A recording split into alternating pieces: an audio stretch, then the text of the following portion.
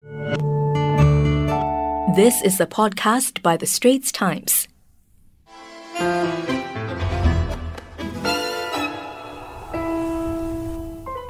Welcome to Health Check. In this fortnightly podcast series on Wednesdays, The Straits Times guides you to healthier living and demystifies health issues with their experts. I'm Joyce Teo, and my special guest today is Dr. Loh Ting Ting, a consultant at the Department of Cardiology at the National University Heart Centre, Singapore. Dr. Loh, who is also the Program Director of its Women's Heart Health Program, is here to tell us why women need to watch out for heart disease. Hi, Dr. Loh. Hello. Hi, so Dr. Loh, heart disease, right? Many people think that it's a man's disease, and then when it comes to women, we think that breast cancer is the number one killer of women. But that's not the case, right? Oh yes, that is a misconception really. Many people understand heart disease or heart attacks as a widowmaker, so it kills men and leaves the women without a partner, but really Right. cardiovascular disease is the top killer of women. In fact, it claims the lives of 1 in 3 women, and scarily 9 out of 10 women in Singapore are unaware. And in fact, many people take a bikini medicine approach to women's health. So the concern is really around the organs that represent femininity, so the breast, the reproductive organs. But the woman's health does not really simply revolve around her lady parts. The Right. breast, for some reason, is always taking attention away from the heart. So, in just 2017 alone, in Singapore, cardiovascular disease accounted for 2,700 women deaths, which is actually 8 times more than breast cancer deaths. Unfortunately, this risk is really very much underappreciated. And, because breast cancer affects the body image, sexuality, and self-esteem in a way that the diagnosis of heart disease does not. So women really need to take safeguards against cardiovascular disease, which is eminently preventable. Dr. Loh, you can tell us more about cardiovascular disease, and then also what exactly is heart disease. Yeah, so cardiovascular disease is the common group term that we use medically to refer to all forms of heart disease and stroke.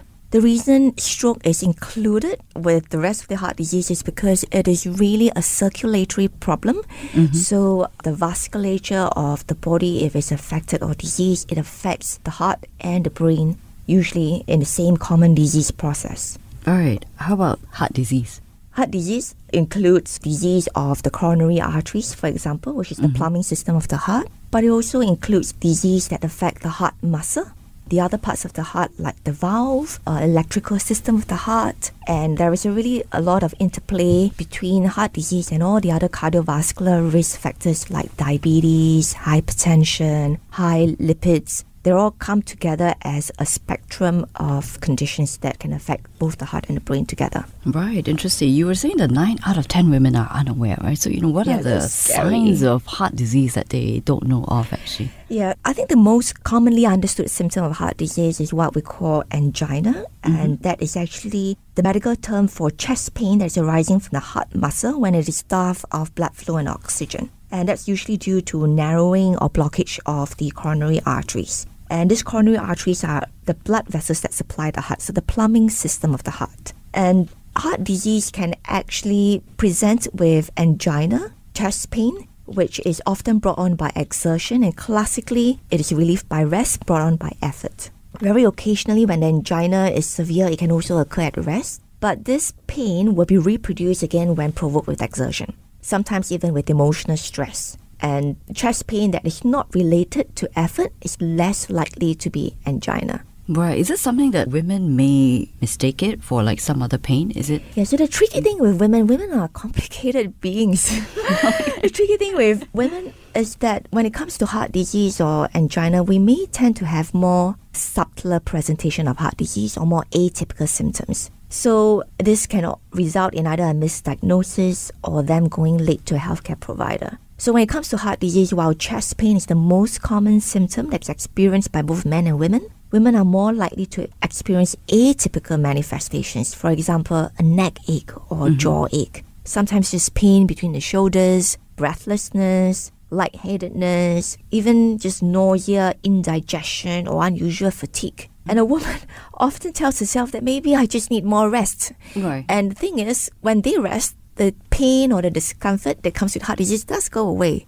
So they end up restricting their symptoms, not seeking attention early, and they get this false reassurance that they actually feel better with not doing too much. And that's actually is a mistake, because when we seek consult early, we can implement treatment to prevent the scary thing from happening, which is like a heart attack. Right. So it's quite difficult to tell that it's heart disease. I mean, if the signs go off, right? You tend to think that you're okay. So, what is it that we should actually watch out for? Yeah, so I think the most important thing at the beginning is to first be aware. And this is exactly why we're doing an educational podcast right now. Because when we empower women with knowledge that this is something that you should look out for, then you don't dismiss symptoms like that so easily. Generally, if the symptoms continue to progress, say the chest discomfort comes on more easily with minimal effort, that is really a red flag.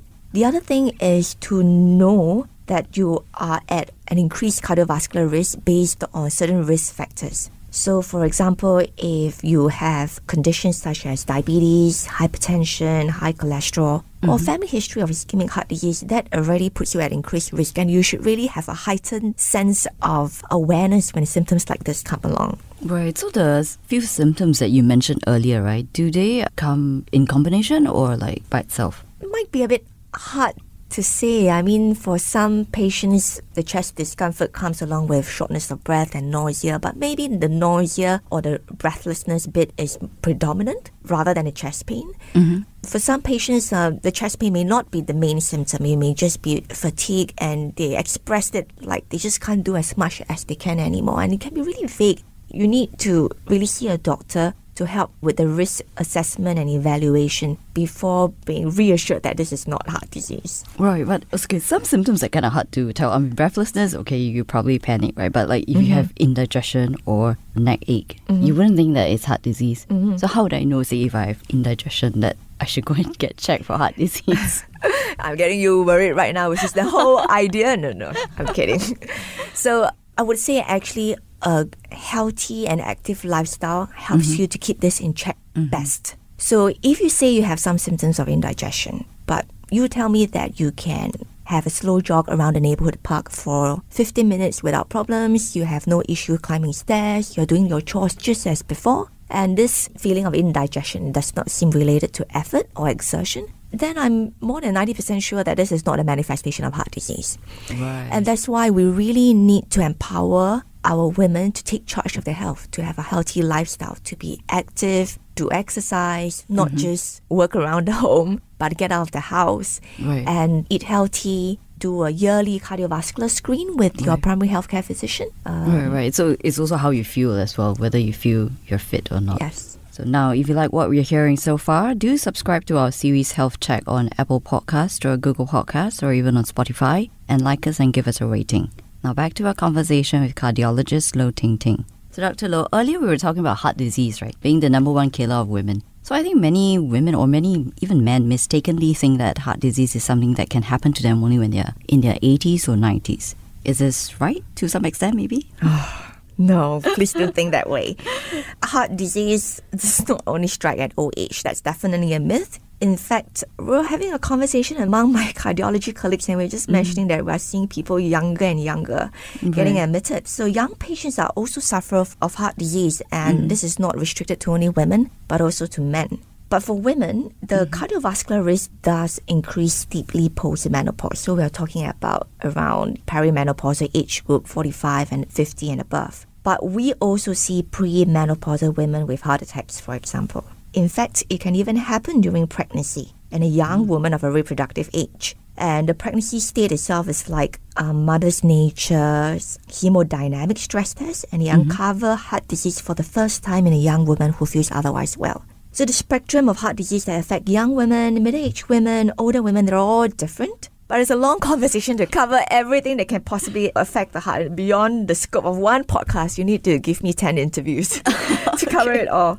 Yeah. So you mentioned that people are getting it at a younger age. Like how young? I mean, like at what age should we be watching out for this? I would say actually anybody should be watching out for symptoms of heart disease, because 80% of the time, the early onset of cardiovascular disease is actually preventable. So unlike breast cancer or cervical cancer, the campaign is mainly for early screening. You are trying to detect the cancer at early stage But you know what? For cardiovascular disease, you're trying to even prevent it from happening. And you can do that with good lifestyle measures, screening methods, and just being very aware of heart-healthy diet, lifestyle, managing of stress. And that's exactly what we want our women to do for themselves, and not just being busy taking care of everybody else except for themselves. But people are getting it younger, right? So you're not eating healthier, or that's some of the reasons? The younger women who get heart disease, I wouldn't say it is mostly due to lifestyle choices. Some of them have got congenital condition that predisposes them to having a heart disease manifesting at a younger age. Or there may be other genetic component or connective tissue disease, autoimmune disorder. So lifestyle factors maybe don't play that much of a big role for young women. But generally, we say that a heart-healthy lifestyle needs to start as soon as possible, even in childhood, to not be indulgent in diet and to exercise at least 150 minutes a week to be protecting the heart. And this goes a long way to preventing cardiovascular disease later on in life. Right, okay. So the difference in women and men, and women tend to live longer than men, right? Mm-hmm. So if something happened, does that mean they can survive better? Does it mean we are luckier? So, yeah, women generally have a longer life expectancy. So maybe that adds on to the misconception that women are not really affected by heart attacks or heart disease. But you have to look at it the other way around. Even though we do tend to live longer, we actually carry the burden of heart disease longer in our lives. So if you can prevent a heart attack at early onset, or have a heart-healthy lifestyle and have good disability-free years in the later part of your life, you actually have a good quality of life in your aging years. So while women generally live longer, I will not say that there are less morbidity compared to men. In fact, we do see an entity of heart failure which affects women twice more commonly than men, and they tend to have a lot more comorbidities around it. More hypertension, more arrhythmia disorders, recurrent hospitalization, and that's really not how you want to live your later years. Yeah, exactly. So how should we protect ourselves then against heart disease? There's a lot we can do other than seeking information and listening to educational podcasts like that. Generally, we really should advocate for women to have a lifestyle that is heart healthy. The best part about educating women is when a woman takes good care of her lifestyle, she brings this to the rest of the family. If a woman knows how to eat healthy and cook healthy meals, everybody in the family benefits. The husband, the parents, the in-laws, the children. If the woman takes time off to exercise, everybody recognizes that, hey, mommy is exercising, we should do the same. Or, my wife is taking time to exercise, we should do the same. And the other thing is really to actively screen for cardiovascular risk factors like high blood pressure, diabetes, and cholesterol, which do not manifest with symptoms at the early stage, but yet should be treated and addressed as soon as possible to prevent heart disease from setting in. Right. So maybe lastly, just wanted to find out, among the cases, the patients that you see, right, what are the mistakes that they make, the key mistakes? I wouldn't really say there are mistakes actually, but there is a lot of social, or what I say, it's just in the culture that women tend to put the needs of others above themselves. If they are sick or they have a little bit of chest discomfort, they do tend to dismiss it, to take care of everybody else, make sure everybody else has a doctor's appointment. But to come to the hospital or to seek consult on their own doesn't seem to be their priority. And it's in Asian culture that we see ourselves as the obligate carrier for everybody else in the family. So I would really strongly advocate for women to practice self-care. And other than the medical bits that we take care of, it is also important to take care of emotional health. Take time off to exercise, to de-stress, eat healthily, always see a doctor when in doubt. So, right, and go for screening, I guess, for hypertension, blood pressure, right. Well, that's a wrap for Health Check. Thank you, Dr. Loh. You're welcome. We hope you like this latest healthy living tips. That was an SPH podcast by The Straits Times. Find us on Spotify, Apple or Google Podcasts, or streaming on Google Home. Do feedback to us at podcast@sph.com.sg. You can also check out more podcasts on various topics at The Straits Times and The Business Times online.